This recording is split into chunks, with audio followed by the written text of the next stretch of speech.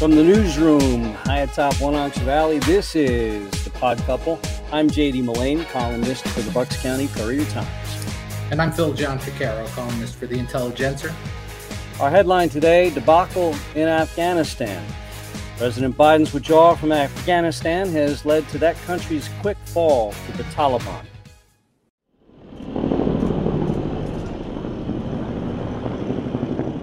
This is something that President Biden has said he was going to do. He campaigned on this for years now. He suggested that it was time for American troops to come home, that it was time to leave Afghanistan. There shouldn't be a permanent presence there. That said, certainly the events got the better of them in recent days. Officials have told us they did not expect things to deteriorate so quickly. But at least for now, the Biden White House is not looking to change course. There's no plan here to keep a permanent presence there. The forces they've sent in the last couple of days are simply to get Americans out. The embassy is closed. The U.S. flag is down.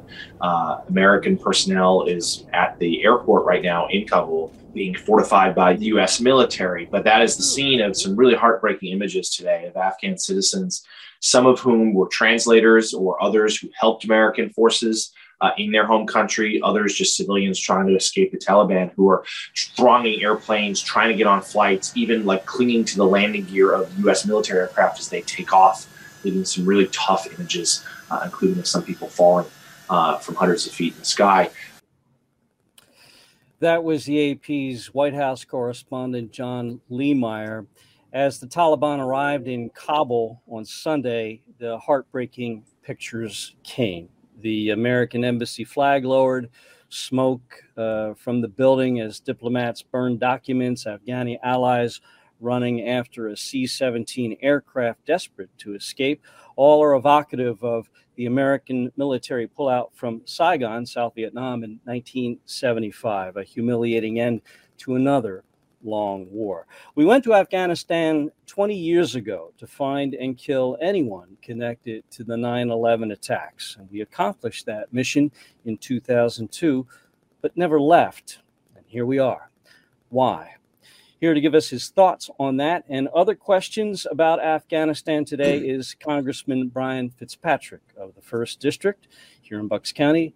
Congressman, welcome. Thanks for having me. First, Brian, do you know if any Bucks Countyans are stranded in Afghanistan? And if so, what is their fate? Yeah, we have not yet heard. We put an alert out yesterday for anybody who has loved ones in the area to contact our office immediately. Last update I've gotten, we have not heard from anybody, which is a good thing. But if there is anybody out there who's watching this who has a loved one, whether they be a U.S. citizen or one of our Afghan allies, please reach out to us. I'm on the Foreign Affairs Committee. We oversee the State Department. The State Department is squarely responsible for getting our people back home safely. Congressman, how did this all go wrong? Well, that's a long answer to a complex question that we will have the final answer to once our Intelligence Committee that I sit on does a full 360-degree review. By the way, this needs to occur after we get everyone home safely. That's got to be our laser focus right now. And when we do an after-action report on this, we need to follow the facts wherever they lead, report those facts with unimpeachable integrity, leave no stone unturned, go through all administrations and all decision points and find out how we got here, because it's horrifically bad. And I've been using some pretty strong terms about how I feel the impact of this is going to be. And I wish I didn't feel that way, but I got to tell you, it's a bad situation all the way around, not just in the short term, but in the long term. And we can go down each of those buckets one by one if you'd like. Well, we have some video of the president on Monday defending his decision to withdraw. So here he is Monday afternoon. Our military mission in Afghanistan will conclude on August 31st. The drawdown is proceeding in a secure and orderly way, prioritizing the safety of our troops as they depart. As I said in April, the United States did what we went to do in Afghanistan, to get the terrorists to attack us on 9/11 and deliver justice to Osama bin Laden, and to degrade the terrorist threat to keep Afghanistan from becoming a base from which attacks could be continued against the United States. We achieved those objectives. That's why we went. We did not go to Afghanistan to nation build. And it's the right and the responsibility of the Afghan people alone to decide their future and how they want to run their country. Well, I apologize for that. That was actually President Joe Biden on July 8th. But Brian, it's interesting. He said we did not go to Afghanistan to nation build. As I recall, the original mission 20 years ago was to find and kill anyone connected to the planning of 9/11. We accomplished that before the end of 2002. And we're still there. We began to nation build under Bush, Cheney, and Rumsfeld. Do you know why? Why did we start to do this foreign misadventure of trying to impose Western-style democracy on Afghanistan? Yeah, so that's going to be a question for the people that made that decision. One of the things, just to unpack some of the comments that the president made there, our goals were twofold. Number one, find, capture, and or kill the people that were responsible for 9/11, everybody responsible for 9/11. And number two is deny a similar safe haven for Al-Qaeda going forward, so we're not in the same defensive posture we were pre-9/11. Part A has been accomplished. Part B has not been accomplished. It is not. Al-Qaeda now has a stronger safe haven than they had before 9/11. Before 9/11, the Taliban did not control the entirety of the country of Afghanistan. Now they will.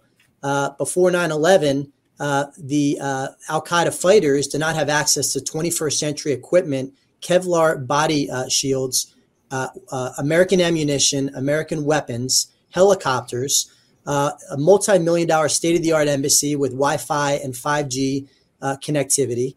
They have that now.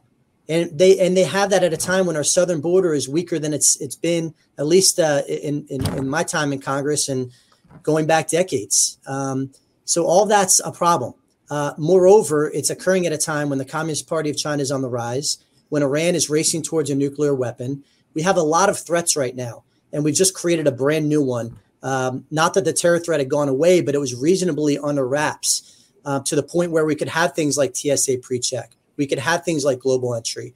We could continue the visa waiver program in Europe. All those things need to be relooked at now. Because our security posture vis-a-vis our counterterrorism threat has completely changed in the past few days. Congressman, when former President Trump signed the peace deal back in February of 2020, he said he expected the Taliban would act responsibly, claiming they were, quote, tired of war. Did he misread them? Well, the Taliban's not tired of war, believe me. The Taliban, and this is one thing that should have been clear to everybody all along, this is a motivated bunch. They believe in a global religious caliphate, and they want to destroy anything that gets in their way. And that includes the United States, and includes Israel, and includes our European allies. So these are not people that are going to lay down their arms ever. They are proceeding on a religious mission, and they will stop at nothing until they try to accomplish that. So it's important that we realize that. So, the Doha meetings and the agreement, that, Phil, will be all unpacked, fully transparent in our Intelligence Committee hearings that we can unclassify, obviously. That's one of the questions that I will be asking for sure. We want to know everything that happened and everybody that was part of decisions that led to this catastrophe that we find ourselves in right now. On Monday, the president addressed the nation. We have video of that. Here he is defending his decision to withdraw. So let me ask those who want us to stay. How many thousands more Americans, daughters and sons, were you willing to risk? How long would you have them stay? Already we have members of our military whose parents fought in Afghanistan 20 years ago. Would you send their children and their grandchildren as well? Would you send your own son or daughter? Well, Brian, he's there defending by I guess, appealing to sentiment, emotion for the people who are saying we need to stay there. But does he have a point? I mean, we've been there for 20 years. He made that point about, you have sons and daughters of people who fought there 20 years ago now. So does he have a point? Should we stay there? Well, if you recall of one of the many documents that were recovered from Al Qaeda and from Bin Laden.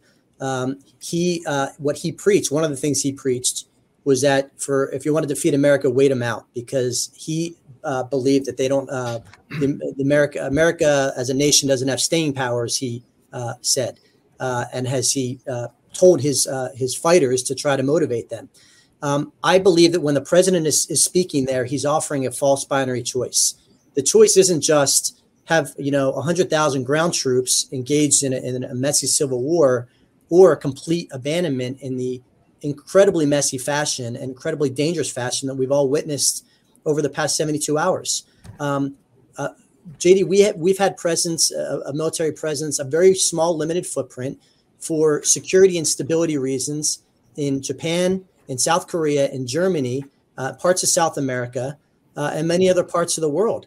There is a third option to keep a very, very small, limited, special operator, special ops, counterterrorism focused support logistical setup, where the Afghan army continues to do what they've done for the past several decades, with unmanned drone support from the United States. We have control of an air base that we can use for security purposes with regard to Pakistan, potentially, just to stabilize the threat of China in that region. And a lot of people forget, JD and Phil, Operation Neptune Spear, which led to the killing of Osama bin Laden, was launched from Jalalabad Airport, an airport that I went to visit our troops. High-tech, highly advanced facility that is now completely under the control of the Taliban.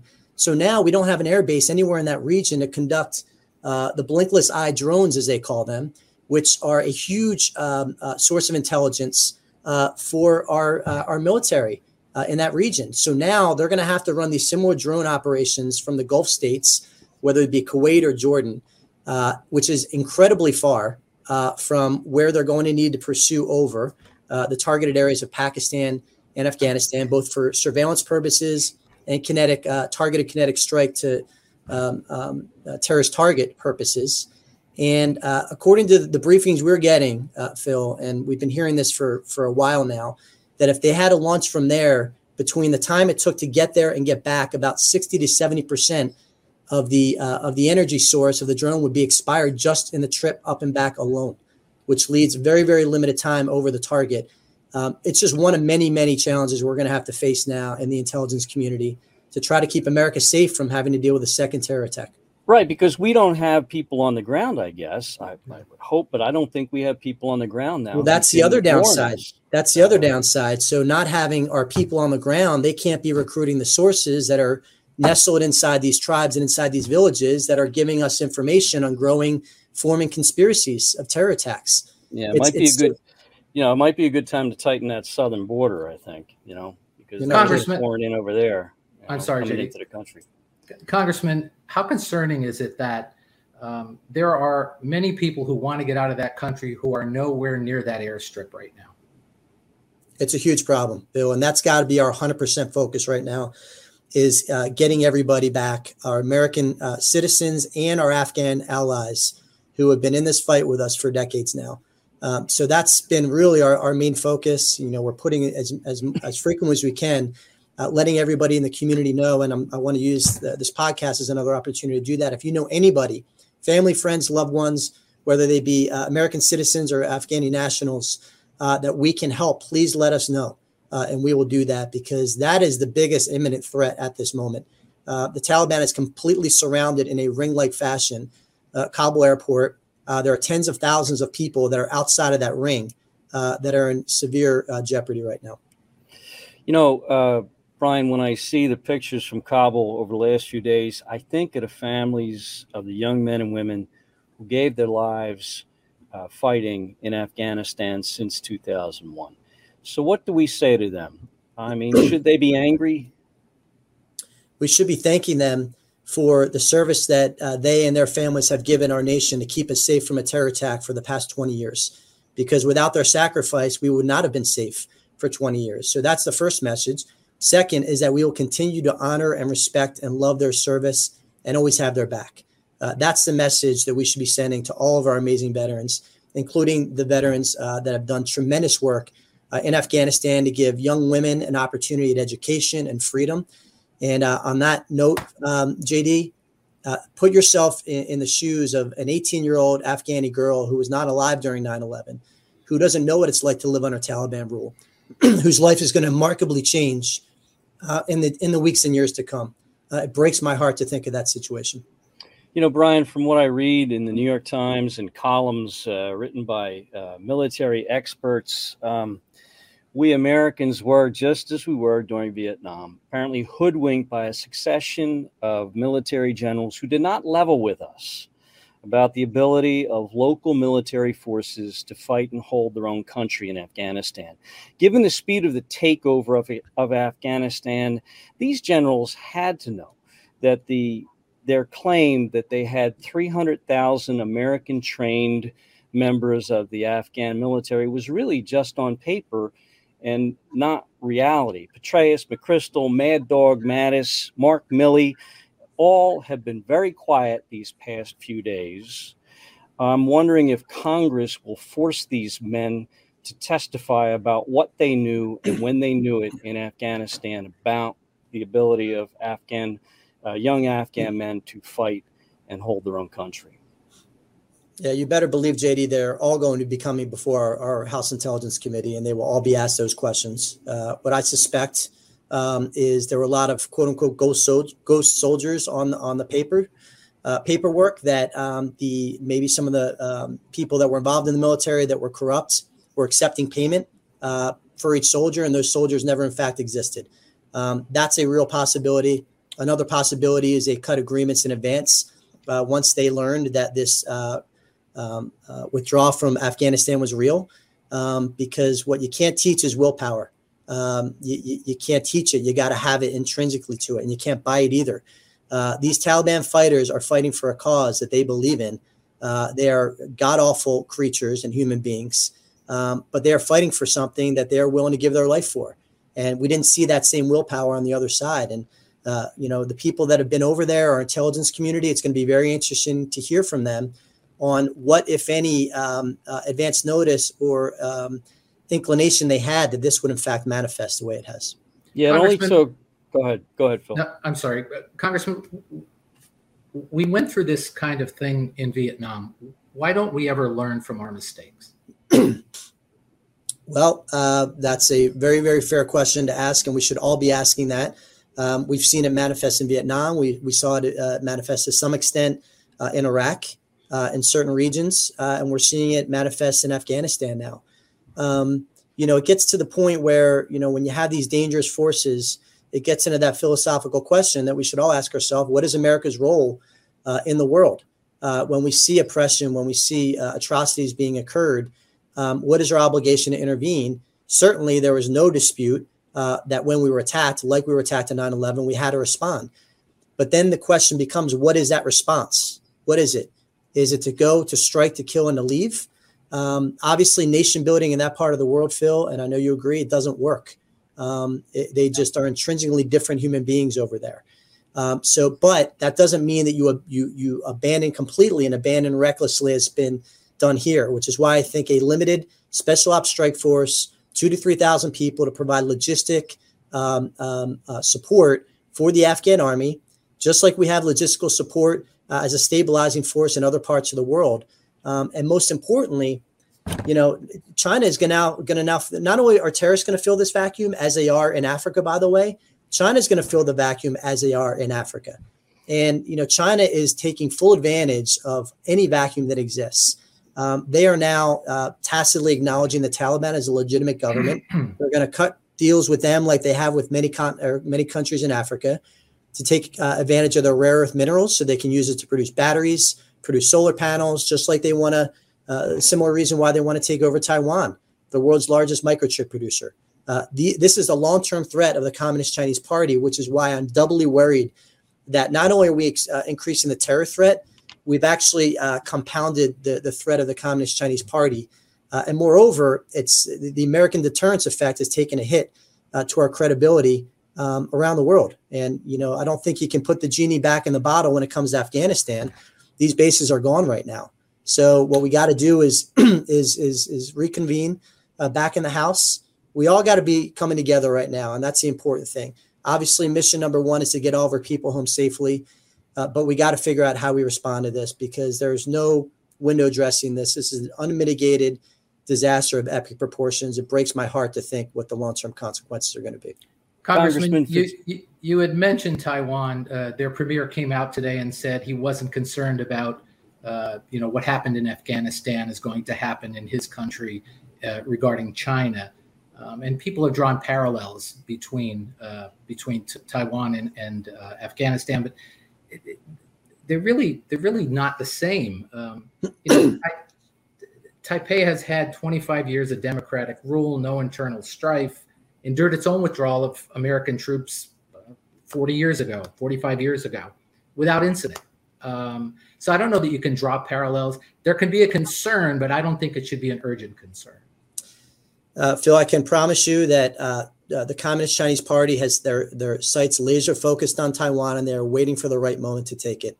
Trust me on this. This has been my single biggest concern from a foreign affairs standpoint, because that would be devastating on a whole host of levels. But what we have to make sure, and we can't look in the rearview mirror, that we work with the administration to make sure that we stand by our Taiwanese partners. In fact, I'm scheduled, and I don't know if I'm going to actually be able to make this trip, but tentatively scheduled to be in Taiwan in October to stand with our Taiwanese partners, to have in a bipartisan manner with my Democrat colleagues on the Intel Committee, and have a podium facing directly in the direction of China, saying that we are standing with our friends and allies here. But you can't deny the fact that our credibility worldwide has taken a little bit of a hit, a big hit, I should say, with the events that have transpired over this past week. Are Afghanistan and Taiwan different? Of course they are. Completely different topographies, completely different situations on the ground. But Taiwan's not a war zone. Taiwan wasn't involved in attacking us. Obviously, that's a different type of risk there. But that doesn't mean that the world isn't questioning at this very moment whether America has the staying power to actually stand by our allies. And Taiwan is at the top of that list. Congressman Fitzpatrick, thank you for joining us today. And that's all we have. Get our podcast wherever fine podcasts are posted. Read our content online at buckscountycouriertimes.com, intel.com, and burlingtoncountytimes.com. Better yet, subscribe. It's a great way to support local journalism and discussions like this one. I'm JD Mullane. I'm Phil Gianficaro. For all of us here at the papers, thanks for watching, thanks for listening, especially thanks for reading. Until next week, adios.